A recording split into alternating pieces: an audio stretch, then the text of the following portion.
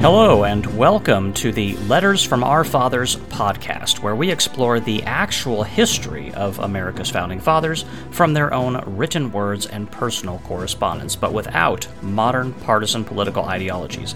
I am your host, Roman. Now let's learn some real history.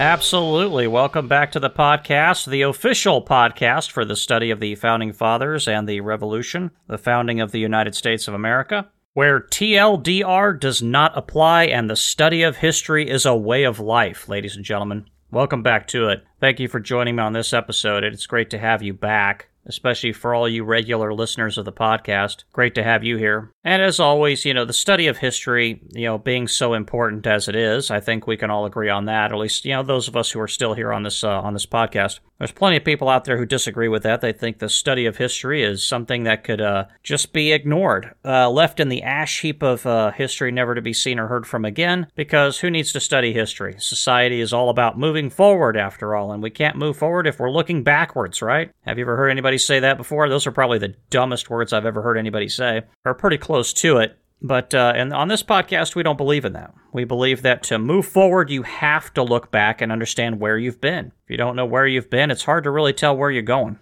So we will be looking back at what the Founding Fathers were doing, as we always do. This is going to be another one of those episodes where we talk about the letters from our Founding Fathers, of course, as always. And this will be a feature-length episode. As I'm looking through the letters from our Founding Fathers and I'm actually researching this information, it never really gets old with me. I never get tired of studying the things that these folks wrote and the ideas that they were trying to convey, not just to each other and to their friends and family, but also to future generations that would be reading their documents. Some people can get really bored with this stuff, but I don't. And I think society needs people around who don't get bored with this stuff. Because, somebody's got to be able to carry the information forward, and that's you folks who listen to this podcast. That's the mission that you have, for those of you who accept it.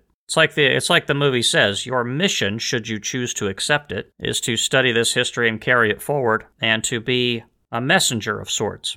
And that's what we're going to do here on this episode of the podcast, is continue to march forward carrying that message from history. In recent episodes, I have commented that, it's very good that we have the Constitution of the United States available to us. It really is. It's a great document. It has, stood the test of time for the most part. It's been under seemingly constant assault since it was ratified. It's not a perfect document, and if there are things I would still change about it to this day. But it's a heck of a lot better than what a lot of other countries work with. A lot of other countries, they might as well write their rights and liberties and freedoms down on toilet paper, because that's about what their rights and freedoms are worth in their respective countries. Not all countries, but a great many countries that is the case, because they don't really take their freedom and liberty seriously. Never have, probably never will. But in the United States, we think differently. There's a great many of us who do take these things seriously, and that's why we're here studying what the Founding Fathers wrote. Because you may get a little bit of exposure to what the Founding Fathers did in history class in the university or in high school, watching some documentaries about them, and listening to some fly-by-night podcasts that really spend about,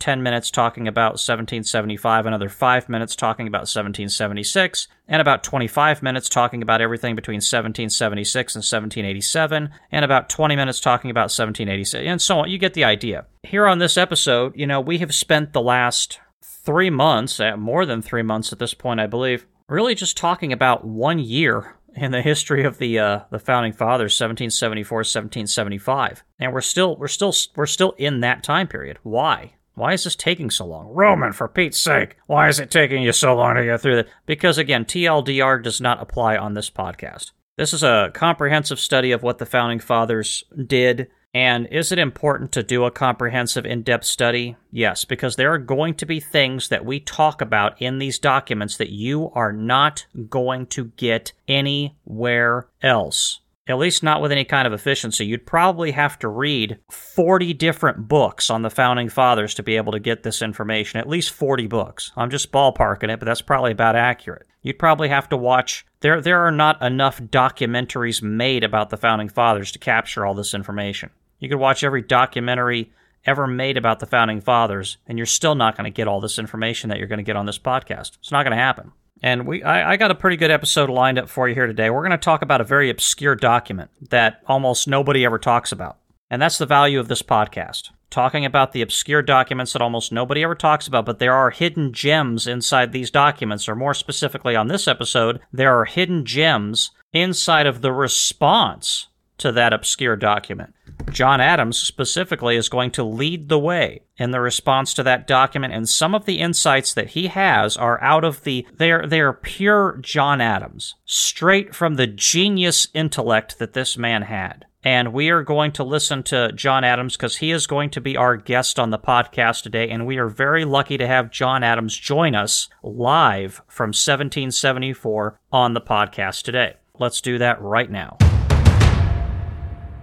Yes, indeed. You know, I can almost feel that some folks who roll into the podcast, there's a lot of folks who come into the podcast and they don't stick around. I can tell because of the numbers, and there's a number of reasons for that. One of the reasons is most definitely because they roll in here and they go like, "Oh my gosh, is this guy actually reading the letters from the Founding Fathers? That is so boring." Or it's a case of, "Oh my gosh, is this guy actually still stuck in 1774 for the last 3 months?" Yes, we are. And then Captain TLDR decides he doesn't want to continue listening to the podcast because of that. There are a lot of folks out there who just don't have the patience for this kind of stuff. So that's why I say, to you folks out there who are regular listeners to the podcast, you are very much a blessing to your country. Wherever it is that you're listening from, could be the United States, could be somewhere else, because we do have international listeners to this podcast. I say you're a blessing to your country because, you're willing to give your time and attention to the Founding Fathers, not to me. It's not me that you're listening to as much as the Founding Fathers of the United States. You're willing to give your attention to them so that you can understand better the interaction between people and government, so that you can be a better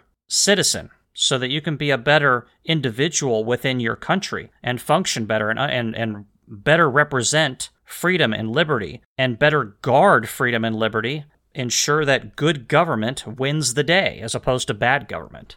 You folks truly are a blessing to your countries, and I thank you for being here. It is very much a high honor for me to actually be able to be here with you folks. So thank you for that. So this document we're going to talk about today, it's called A Friendly Address to All Reasonable Americans, and it was written by an individual in 1774. It was a pamphlet. And I'm not going to read you that document. It is a very, very lengthy document, and we are not going to go over that. You can thank me later. We're not going to go through it. I will summarize it for you in this. If you want to find it online, by the way, you can find it. But I will summarize it for you. The guy who wrote it is basically a shill for King George III and the Parliament, for lack of a better way of putting it. Some folks out there, historians, might disagree with me on that, but honestly, I've read quite a few passages from that document, and my personal opinion is that he's a shill for King George III. And John Adams is going to tell us almost exactly as much in his writing on this particular subject. And he's basically saying in that pamphlet that,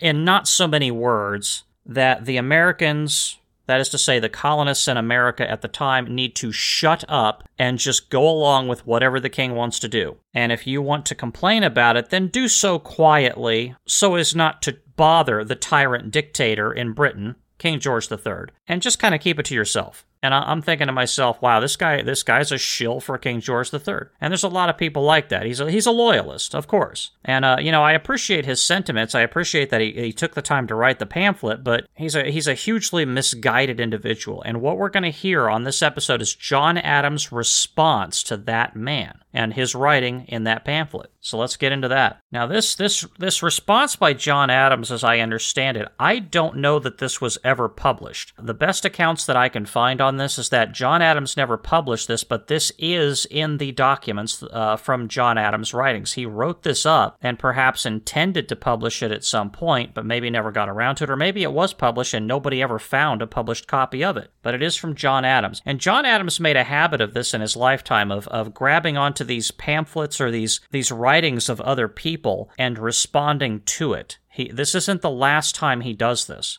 He does this a few other times, at least in the future. And so let us begin. Again, we're talking from the time frame November of 1774. Quote, "The character you give me from an English writer of our civil government will not be disputed by me. The British Constitution is, in theory, an excellent structure, and when wisely and justly administered has produced as great and good men and as much happiness and glory to the nation as any form of civil polity ever yet reduced to practice among men, excepting the commonwealths of Greece and Rome. Notwithstanding this, we ought always to remember that the nation have been more indebted for their prosperity in all periods of their history to the administration than to the Constitution, and that national happiness has never been their portion, but when the administration has leaned to the democratical branch, as in the reign of Elizabeth, in the interregnum,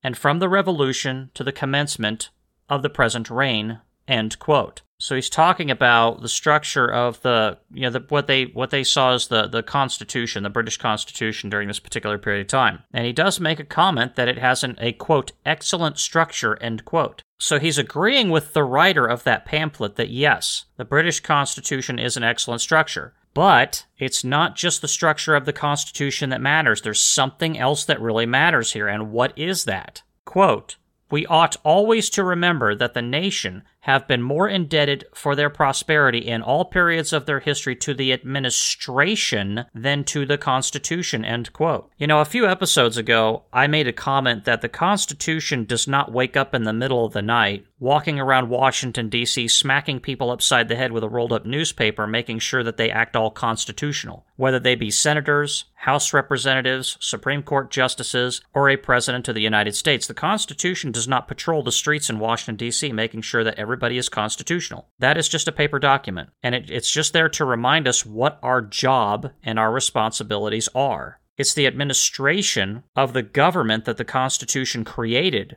that really matters as far as whether or not people are prosperous, happy, able to pursue happiness. Honestly, it doesn't matter whether people are happy or not. Again, I've talked about this before. You know, nobody has a right to happiness. If you think you have a right to happiness, you're wrong. You don't. You have absolutely zero right in this country, or any other for that matter, to happiness. You simply have the right to pursue happiness. But in order to do that, you have to have an administration of the Constitution, the government, in other words, that doesn't so impede that you can't pursue it. And that happens in a great many countries. I've talked about a few of those countries before. You know, during the Tsar, the time of the Tsar in Russia before 1917, could people pursue happiness in Russia? Not really. Why? Because of that stupid government that they had. At the same time, however, people in the United States could pursue happiness. Why? Because they had a government that was operating on a very short leash called the Constitution. And the administration of that Constitution was fairly well done for the most part. There's always exceptions, but it was fairly well done. So he's talking about that. You know, you don't want to just look toward... The author of that pamphlet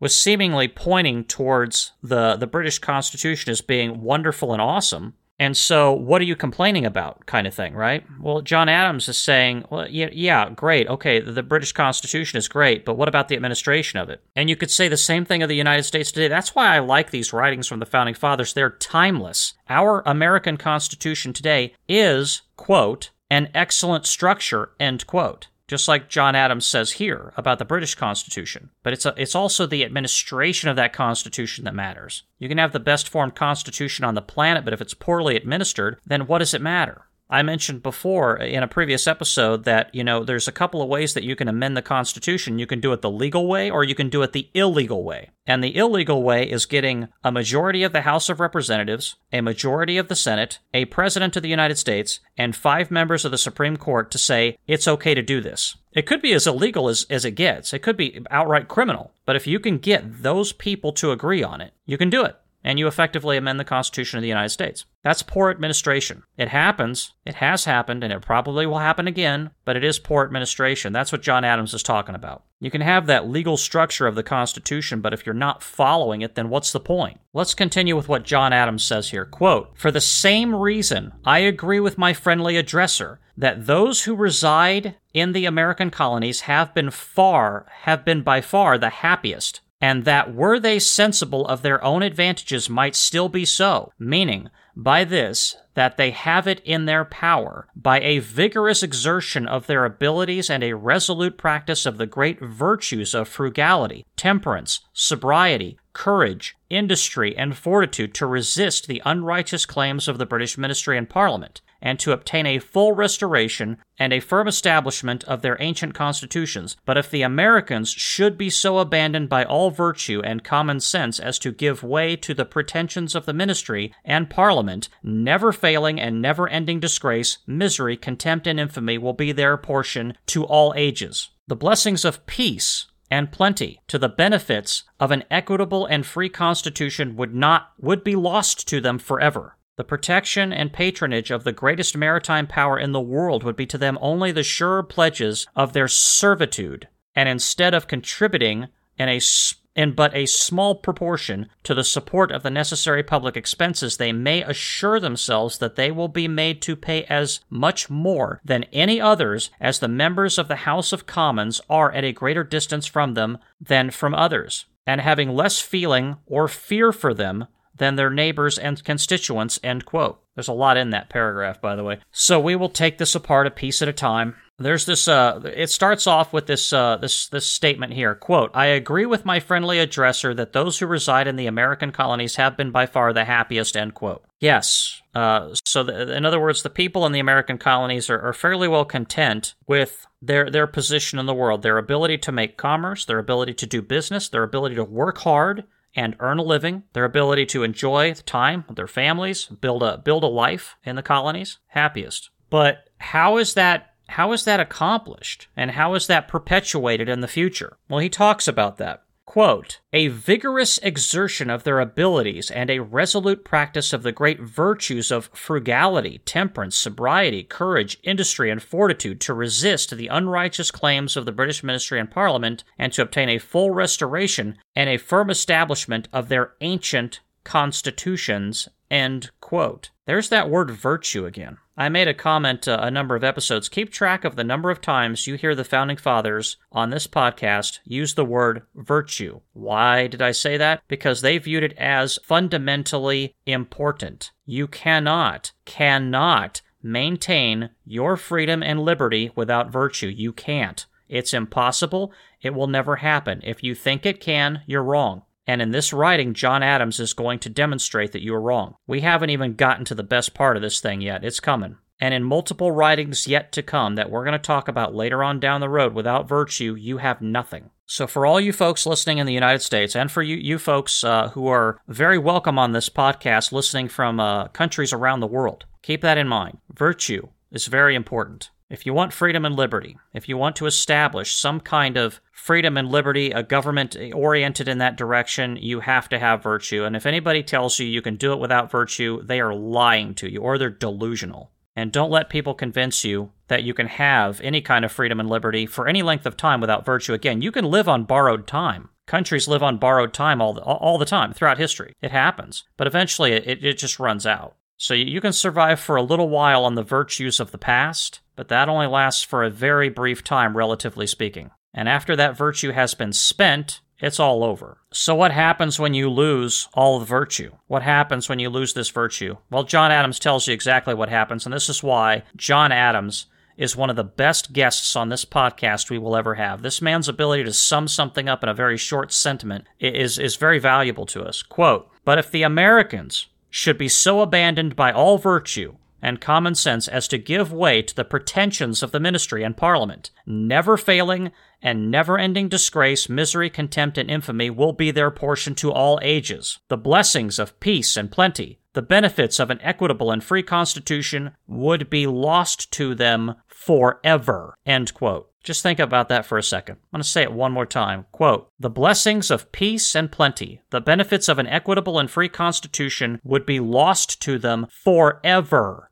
End quote. Those should be some startling words. If that doesn't send a chill through you when you really think about the consequences of it, you're probably not paying attention. John Adams is giving you a warning here, and he's telling you exactly what I just told you and what I've been telling you for many episodes, and why I asked you to pay attention to that word virtue and why it's so important to the Founding Fathers. Why do they keep using it? Because if you don't have it, all of this is gone. It's all gone. And I'm not talking about false virtue. See, because virtue has been a very confusing thing in American society today. We have forgotten what virtue even is. That's how bad it has gotten. We forgot what virtue even is, the definition of it. We don't know what it is anymore. Well, some people don't. You might. I certainly know what virtue is by the definition of the Founding Fathers, because to understand what virtue the Founding Fathers are talking about, you have to understand what they meant when they said virtue. What did they mean? Because that's the only thing that matters in the context of studying the Founding Fathers. What did they mean? Not what you mean, not what your grandmother means, not what your second cousin twice removed means, but what did the Founding Fathers mean when they said this? And I've answered that question before. And I answer it, directly and indirectly. And one of the indirect ways I answer that is if you want to understand John Adams, you have to understand that he was a religious man. You cannot ever understand John Adams completely unless you understand that he was a very religious man. There will be historians who disagree with me on that. I don't care. They're wrong, and they're trying to deny reality. History is not what they want it to be. History is what it is. And John Adams is not who people want him to be some of the time. He just is who he is. And it may be the case that some historians don't want John Adams to be a religious man, but he was. And this will be proved in podcast episodes to come. It already has been, quite frankly. If you just go back and listen to the episodes, it's very clear. There's no ambiguity. It's just going to get more and more clear as we go. The resolution is going to get clearer and clearer as we go. So if you want to know what kind of virtue the Founding Fathers were talking about, that's what they're talking about. Not false virtue signaling like we see today, but real virtue. So if you want to maintain the Constitution of the United States, John Adams is telling you how to do it.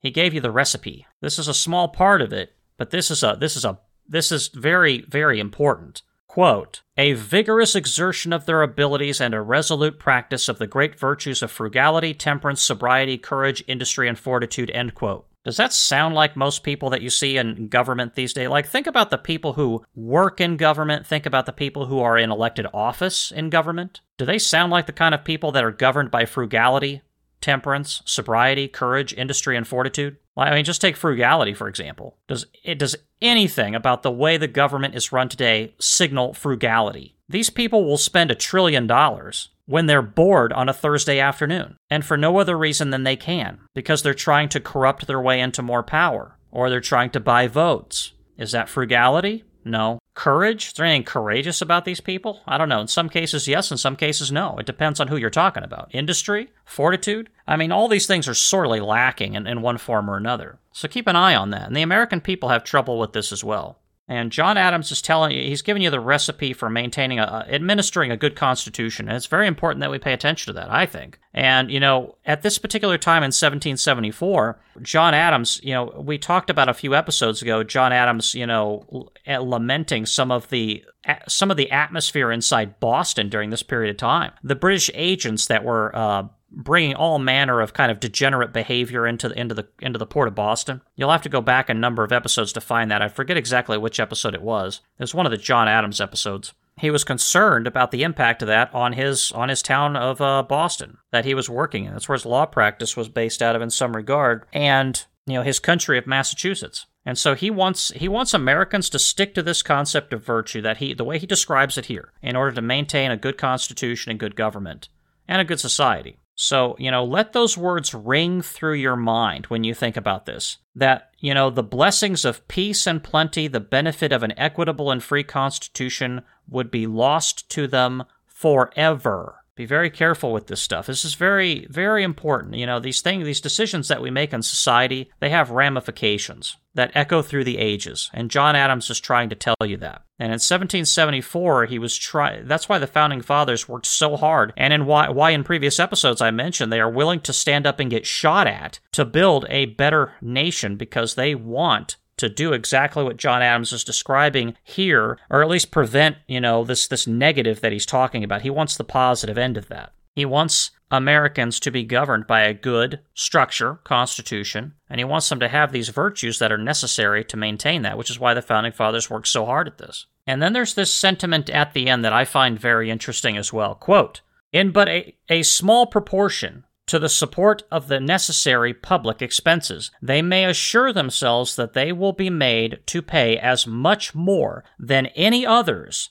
as the members of the House of Commons are at a greater distance from them than from others, and have less feeling or fear for them than for their neighbors and constituents, end quote. I'm not particularly fond of the sentence structure here. It's kind of confusing unless you read it about 5 times. But basically what he's saying is that because the people in the colonies are so far removed from Parliament, if Parliament is allowed to ride roughshod over them and levy whatever taxes they please, the taxes on the colonies will always be greater than that in, like, say, Britain, for example, because, or at least eventually it'll get there, because the colonies are so far away and Parliament has less to worry about from them than they do the people in Britain. The people in Britain can always walk down to the Parliament and yell and scream at the people in Parliament. The Americans in the colonies can't do that. Now, this gets us to another issue. Why do you think the Founding Fathers, again, structured the government the way that they did, with the federal government and the state governments? The state governments being generally more powerful, that is to say, they have more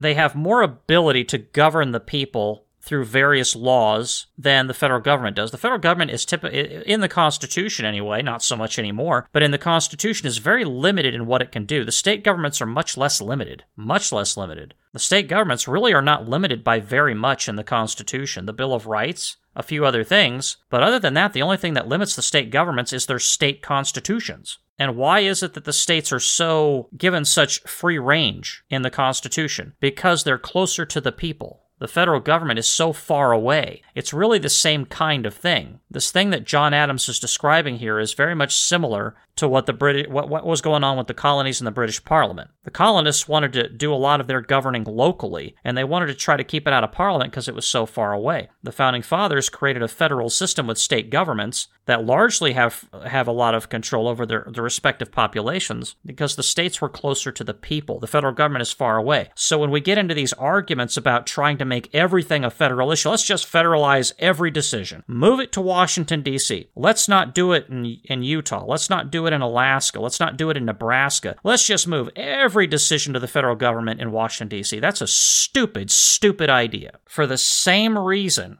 that John Adams thought this was ridiculous in 1774, because that Parliament, that Congress in Washington, D.C., is so far away from the people, geographically. Now, from the people in Maryland, it's not so far away, but from the people in California, it's real far away. And for the people in Alaska, it's even further away. So they're less accountable to the people. The more power you give those people in Washington, D.C., the more power that they have, the more likely they are to abuse the people because they're not particularly close to the people. They're very distant. Even though they're made up of representatives of the people, seriously, how often do those people spend time amongst their constituents in their local district? Yeah, exactly. Not very much at all. Occasional town hall meeting here, town hall meeting there, but that's about it. They are very far away. Not just physically, but psychologically speaking, they're very far away. So you can see the comparison to the British Parliament at the time. So John Adams is very much saying that this British Parliament that's so far away in Britain is very unaccountable to the people. You have to keep it close. You have to keep it local. And yes, that does have implications for today. Instead of trying to make everything a federal issue, keep it close. Keep it local. Keep it in the state. Keep it in the city, the county, as much as you possibly can. And if you're trying to make everything a federal issue, you're doing it wrong. Stop it. John Adams is basically broadcasting to you from 1774. Stop it. It's not just me saying that. Some folks think I just make this stuff up, and that I just come up with this random crap about keeping things local and remove as much from the general government as possible, and remove it back to the states so that the people can be closer to where people are closer to their government. They can make decisions a lot better. I think I just make this stuff up. I'm not. I get this stuff 100% from the Founding Fathers, really. So don't think I'm going off the farm here by saying that you need to keep things more closer to the states. I'm not. I'm just echoing really what John Adams said. I'm just a messenger here. I listen to Mr. Adams and people like him, and I just expand upon that. I expand upon what they're saying, and I bring it up with a modern context. So let's continue with Mr. Adams here and his fantastic analysis of this situation. So John Adams is going to quote the author of the pamphlet here. So this next quotation I'm going to read comes from the pamphlet, not from John Adams, but it's going to set up what John Adams' response is. So I'm going to read just briefly to you this quotation that he pulls from the pamphlet. Quote, if the supreme power of any kingdom or state, through want of due information or attention, should adopt measures that are wrong or oppressive, the subjects may complain and remonstrate against them in a respectful manner, but they are bound by the laws of heaven and earth not to behave undutifully, much more not to behave insolently and rebelliously, end quote. Again, the author of the pamphlet, that was not John Adams. John Adams is going to respond right now. Quote, "This curious passage deserves to be taken into pieces and examined attentively. The supreme power of any kingdom or state is in the whole body of the people. The collective body of a people never did, and by the eternal laws of morality, as well as the indispensable obligations of the Christian religion, never can delegate to any magistrate or assembly an absolute, unlimited, and uncontrollable power over them. If they should attempt to do it by vote, or by a contract or covenant under hand and seal, or by oath, the vote, contract, and oath would be void, or else morality and religion must be void," end quote. Did you catch that? Remember when I said you can't understand John Adams unless you understand he's a religious person? Quote, "As well as the indispensable obligations of the Christian religion," end quote. Does that settle this issue? I mean, if anybody ever questions that from here on out, the fact that John Adams was a religious man, specifically that his virtues came from one place and one place only, which would be the Christian religion, by the way.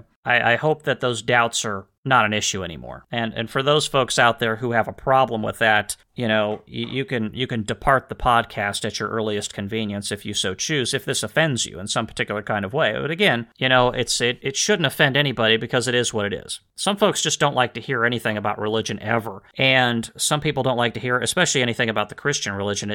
Just the mention of it seems to offend certain people. I don't know why, but it does. But this is a very interesting sentiment by John Adams. Aside from the religious overtones of it, this is a very, very important concept to grasp. And this is exactly why I say these obscure documents and these things that people never talk about in a history class in a university or in a college, for the most part. I'm sure this may be mentioned in some random class somewhere, but 99% of the people who go through the university system are never going to encounter anything like this from John Adams. That would be the number that I would put to it. I could be a little bit off on that 99%, but honestly, I don't think I am. It's probably closer to 100%. I'll read this one paragraph to you again. Quote, "The supreme power of any kingdom or state is in the whole body of the people. The collective body of a people never did, and by the eternal laws of morality, as well as the indispensable obligations of the Christian religion, never can delegate to any magistrate or assembly an absolute, unlimited, and uncontrollable power over them," end quote. Wow.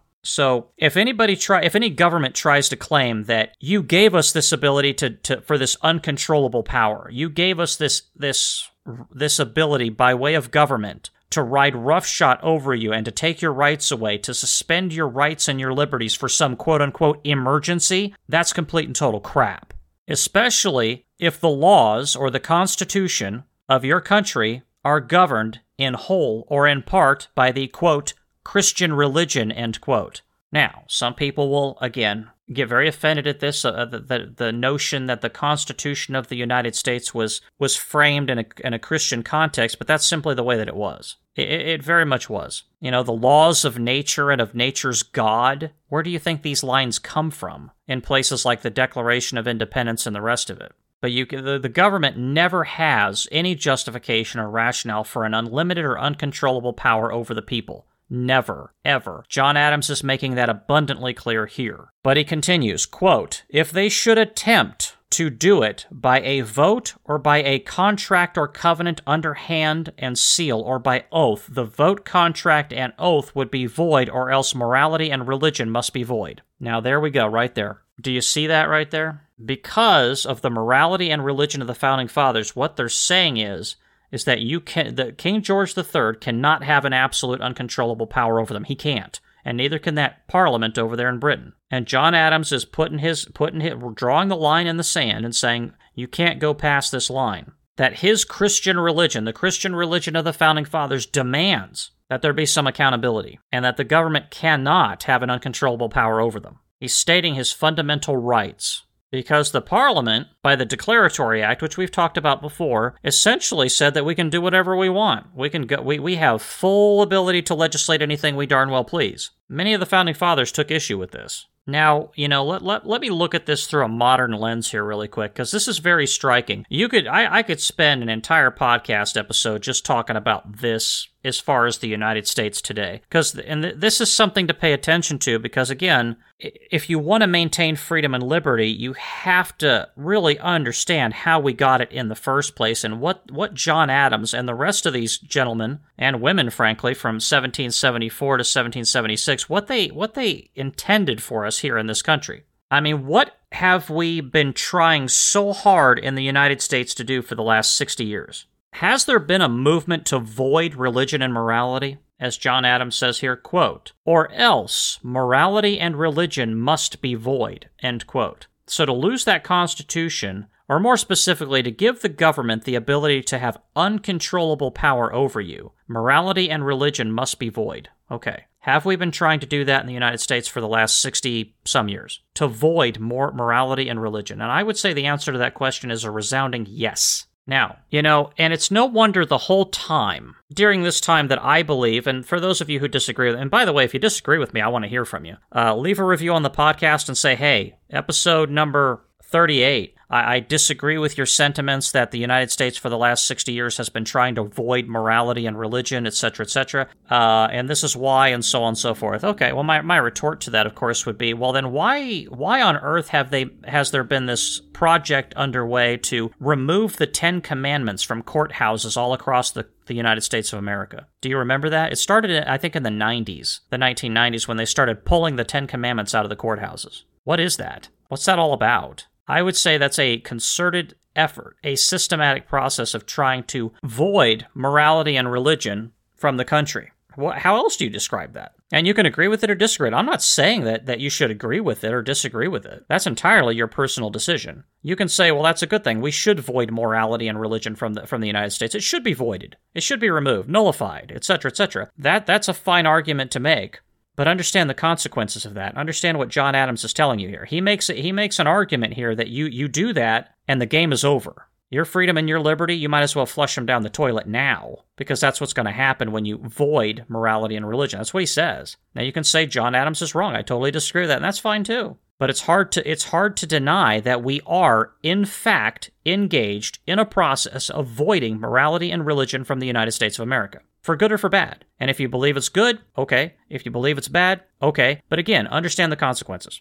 I'm not going to, on this particular podcast, on this episode, I am not going to argue whether it's good or whether it's bad. I'm not going to do that. And, you combine that concept, these things, it's almost like a symbiotic relationship between these two forces. At the same time that I argue the United States has been trying to void morality and religion, there's also this movement that I've talked about before of trying to make everything a federal issue. Remember that? People want to make everything not everybody, but there's a bunch of people out there who want to try to make everything a federal issue instead of making it a state or local issue. If you want to ban something, for example, people's instinctive reaction these days is to go to the federal government and say, please ban this across the entire country, instead of going to their state government and saying, let's ban this.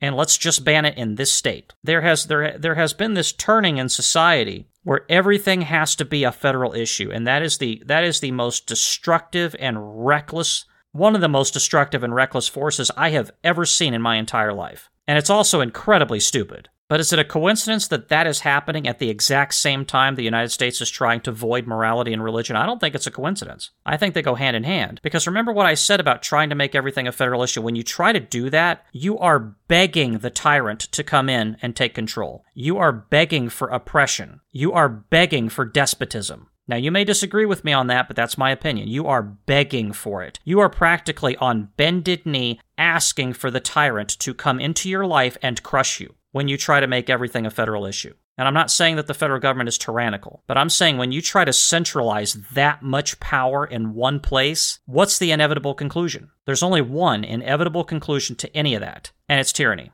That's why the Founding Fathers tried to keep so much power out of the federal government. There's a reason for that. It's not an accident. It wasn't a careless mistake. It's deliberate. Because, in that process to make everything a federal issue, what are you doing? You are basically setting up a situation where the government has, quote, unlimited and uncontrollable power over them, end quote. And by them, I mean the people of the United States. These are two very dangerous forces to combine together. The voiding of morality and religion and this push to make everything a federal issue. It is basically a system of trying to get the government to have unlimited and uncontrollable power over the people. And does anybody think that's a good idea? You may not like morality and religion. You may be one of those people. You may have a problem with it, and that's fine. It's fine if you don't like it. There's nothing wrong with that. But it's another thing entirely to try to scrub it entirely from society. Because according to John Adams here, doing that leads inevitably to this horrible thing that he's trying to avoid here. Be very cautious. Very, very cautious. And pay attention to what Mr. Adams is trying to say. This isn't me again.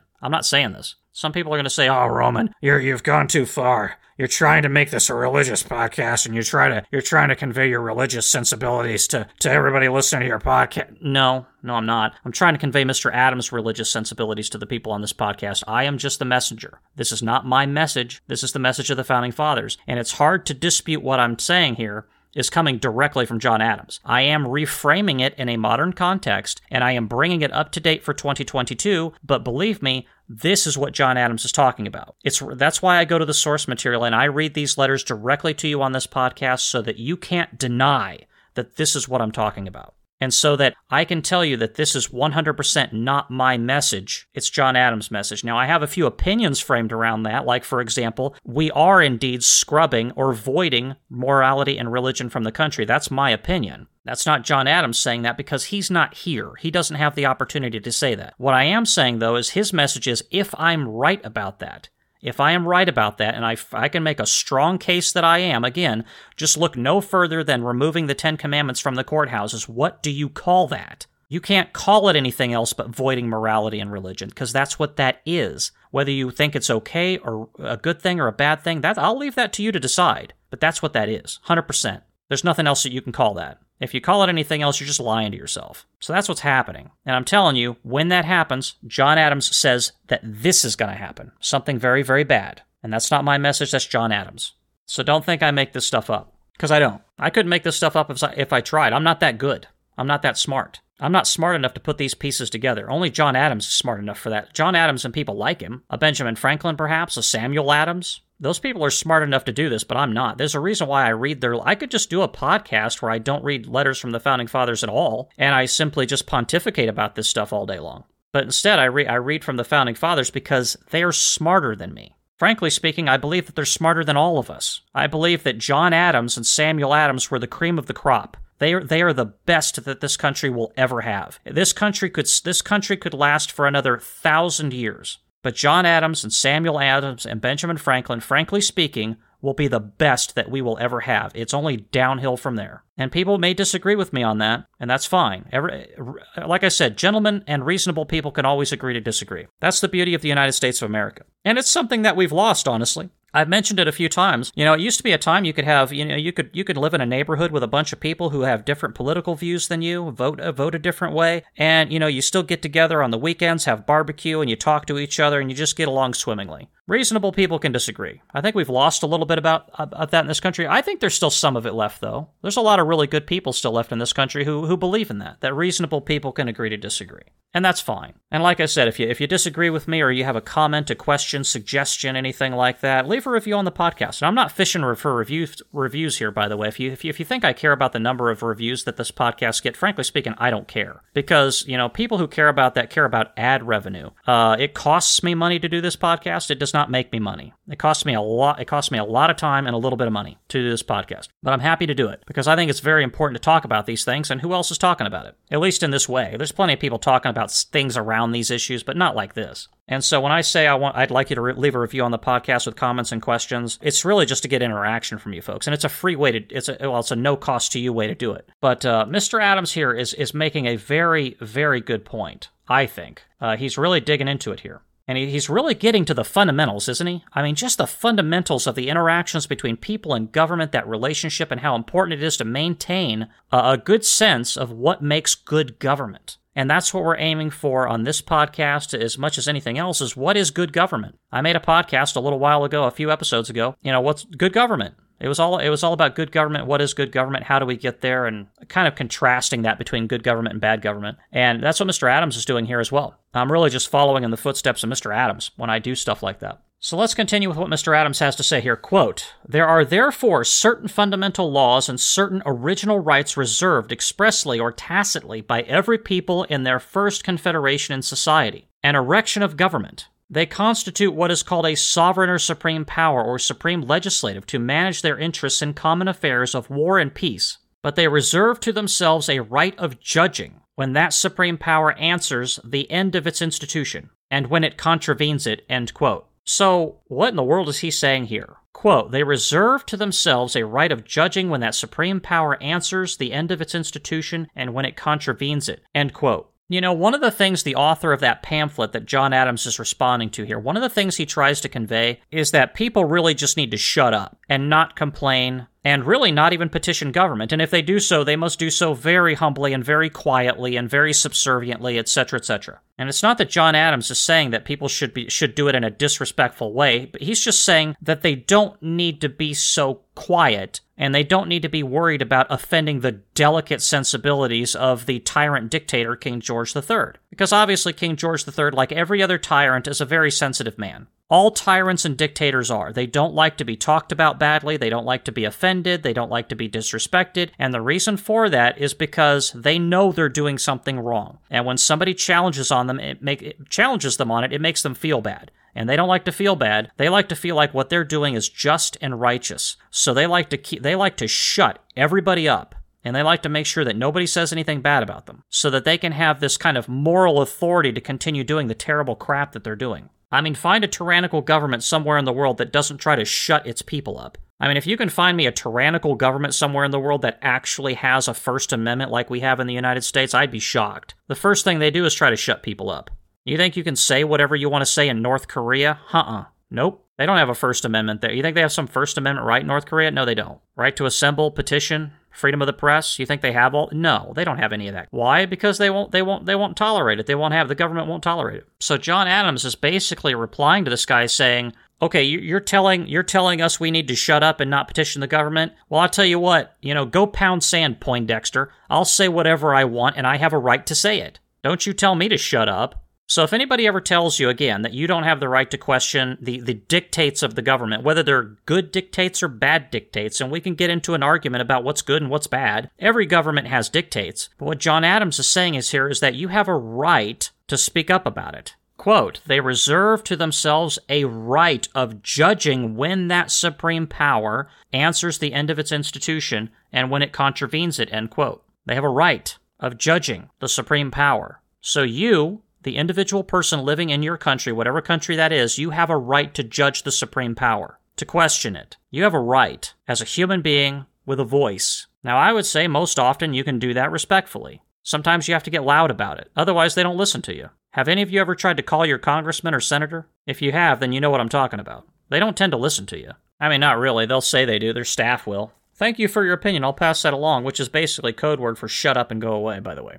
They have a whole, people who work in a political office, they have a code all their own. And believe me when I tell you this, more often than not all the time, but most of the time, if you call like one of your elected representatives' offices and their staff says, "Thank you for your opinion, we'll pass that along," that's them saying, "Shut up, now go away." Just trust me on that one.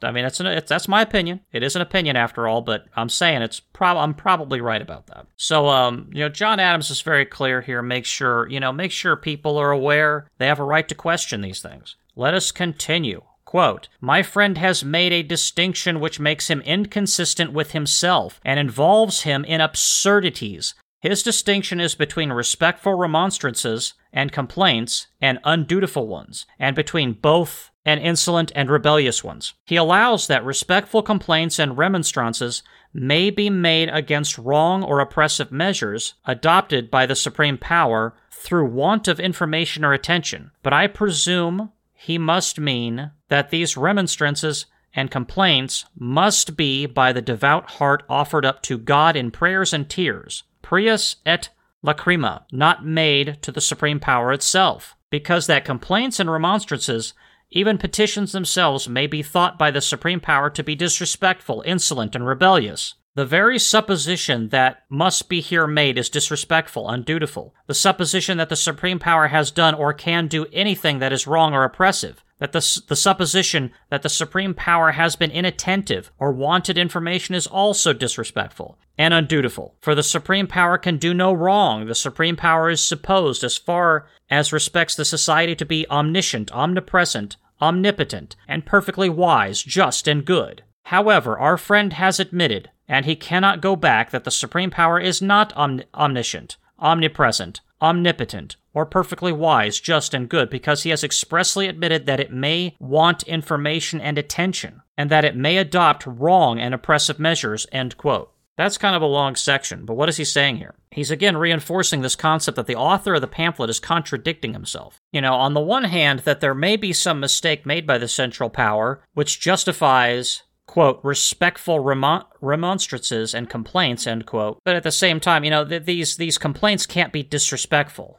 But, John Adams, I think it's a kind of sarcasm here at the end of this paragraph, where he says, quote, the very supposition that must be here made is disrespectful, undutiful. The supposition that the supreme power has done or can do anything that is wrong or oppressive, end quote. Basically saying that the supreme power, the central power, may think that any complaint that it is doing something wrong is disrespectful or rebellious, basically. Seditious. So how is someone to say anything about what the supreme power is doing if the supreme power is so delicate as to get offended and think that things are rebellious and seditious just because somebody's complaining? And that the author of that pamphlet makes some kind of an argument that the supreme power is, as John Adams puts it here, quote, omniscient, omnipresent, omnipotent, and perfectly wise, just, and good, end quote. In other words, that the supreme power is basically perfect in some particular way, infallible would be a way to describe that. And John Adams is saying quite to the contrary, that it's not infallible, and that the author of the article, on the one hand says that the supreme power is, basically perfectly wise, but on the other hand says that the supreme power may do something wrong and the people can complain about it, but they must do so in some kind of particular way as to not upset the delicate sensibilities of the central power. Very convoluted and complicated. And John Adams is making the point there that this is very convoluted, this argument that you're making. You can't be saying that, the supreme power is so wise and perfect, and has some authority by nature and heaven to do all these things, but at the same time saying that they could do something wrong and you can complain about it, but you can't really do it loudly. You can only do it quietly, so on and so forth. Keep it to yourself, in other words. You can complain, but keep it to yourself. And what's the point? Let us continue. Quote, now if the supreme power may want information, I would ask him how much information it may want. May it want all degrees of information? May it in times of general depravity and dissipation be grossly ignorant? May it neglect to study the geography of the country, the agriculture, arts, manufactures, and commerce of the nation?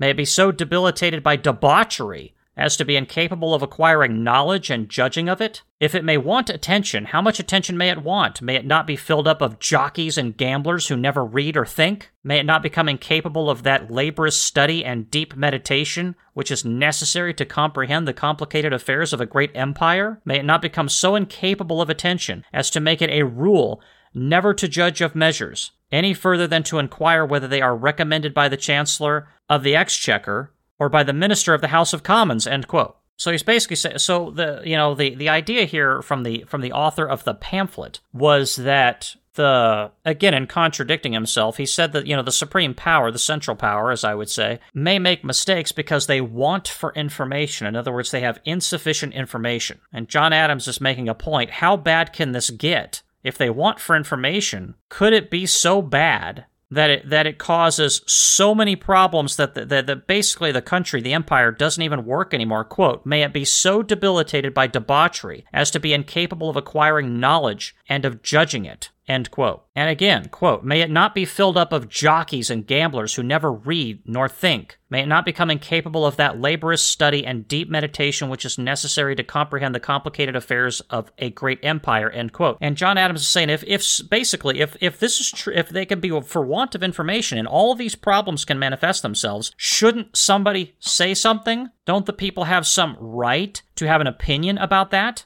If their affairs are so poorly handled by the administration, if their affairs are so poorly handled by the central power? Shouldn't they speak up and say something about it? Shouldn't they try to draw attention to the issue? Don't they have some right in that regard? And of course they do. Absolutely. And this is a problem in every government. This want of information is a problem in every single government that ever existed. These people think they're geniuses, especially people who are elected to office. You know, there are so few of those elected offices, especially on a federal level. There's only 535 congressmen and senators. That's not a lot of people. These people, and there's only one president of the United States, and there's only 9 Supreme Court justices. These people really do, in many cases, think that they are geniuses because they are simply there. When you occupy a position that only 9 people in the entire country of 320 million people hold, you probably think you're some kind of genius. And the same thing if you're only one of 535 people in a country of 320 million people, you probably think you're the greatest thing since sliced bread. And you're so arrogant that you probably want for information like what John Adams is saying here. Just like the King of England may want for information. King George III thought so highly of himself. You know, what counsel did he need? I mean, he probably listened to this, the same counsel from the same, degenerate lunatics his entire life. And he never sought counsel from anybody in the colonies, I would probably think, at all. Because he thought, he's better than them. He's above it. Just like many people in Washington, D.C. think they are above the people of the United States. Again, try calling your congressman. Tell them your opinion about something. And, they'll let you know how they feel about that one way or another. You are really nothing to these people, like a King George III, in 1774. I mean, so many of the petitions of the people in the colonies were just ignored by this guy because he was just having nothing to do with it. He was set down a course and he was going to do it no matter what. No matter how badly it hurt the empire, he didn't care because he wasn't really paying much attention to it. And it is possible for people in government to be so ignorant and so lacking in information of what's really going on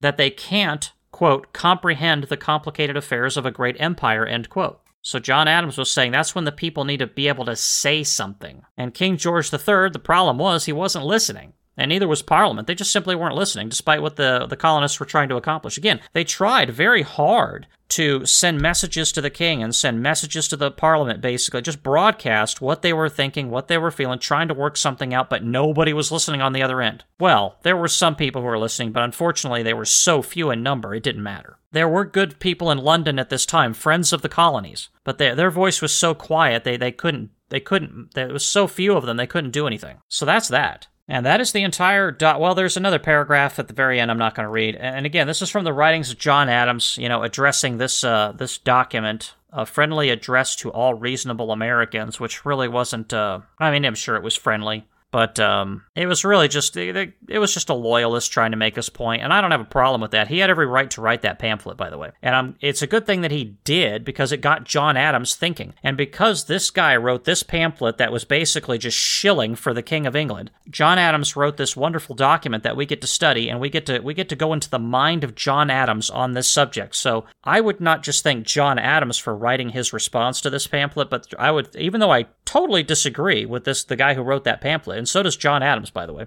I'm very glad he wrote it. I am very glad that he wrote it, because otherwise we may not have heard some of these ideas come out of John Adams in this writing. So it's very valuable, very good stuff. And I hope that you enjoyed that and you got something out of that. I hope it tells you a little bit about how John Adams felt about government and, that relationship between people and government, and how these things all work, and how do you get good government? How do you administer a good constitution? So I'm going to wrap this up in my concluding remarks in the next section. Let's go there right now.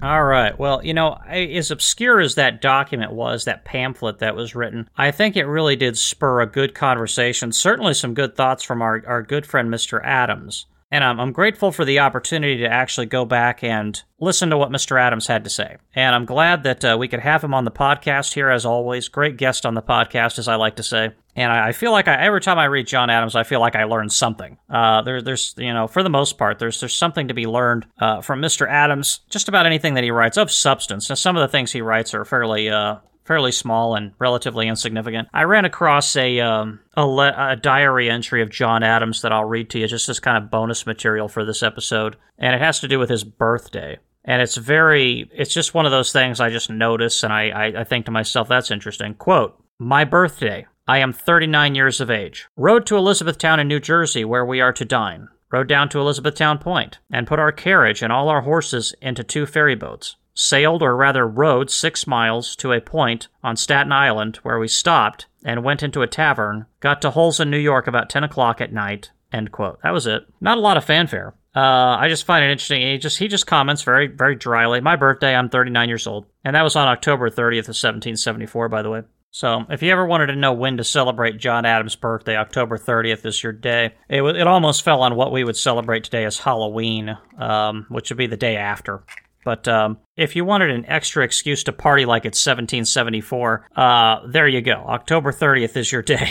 I'm kind of joking on. I doubt anybody's going to take me up on that one, but party at your own discretion. So, thank you for joining me on this episode. It was great to talk about that document. I think there's good things to learn in there. I mean, sometimes even just in the simplest documents and the simplest writings, there's some great thoughts that are conveyed from the Founding Fathers that really inform not just what was going on at the time, but also everything that has happened since then. These concepts are timeless because there will always be people and there will always be government. And the relationship between those people and that government is hugely important in how a society conducts itself. And who better to learn from than Mr. Adams? You know, very few people are responsible for helping to build a new government, especially one that led to one of the most powerful, most successful nations in the history of the world. So there's always going to be something to learn from this stuff. I don't care who you are. There's always going to be something to learn. So that closes us out for this episode. Again, thank you for joining me, and I will look forward to the next episode of the podcast. I hope you will all join me there so we can study some more of this stuff together and listen to the message from the Founding Fathers and what they had to say. And with all that said, this is Roman signing out. Thank you.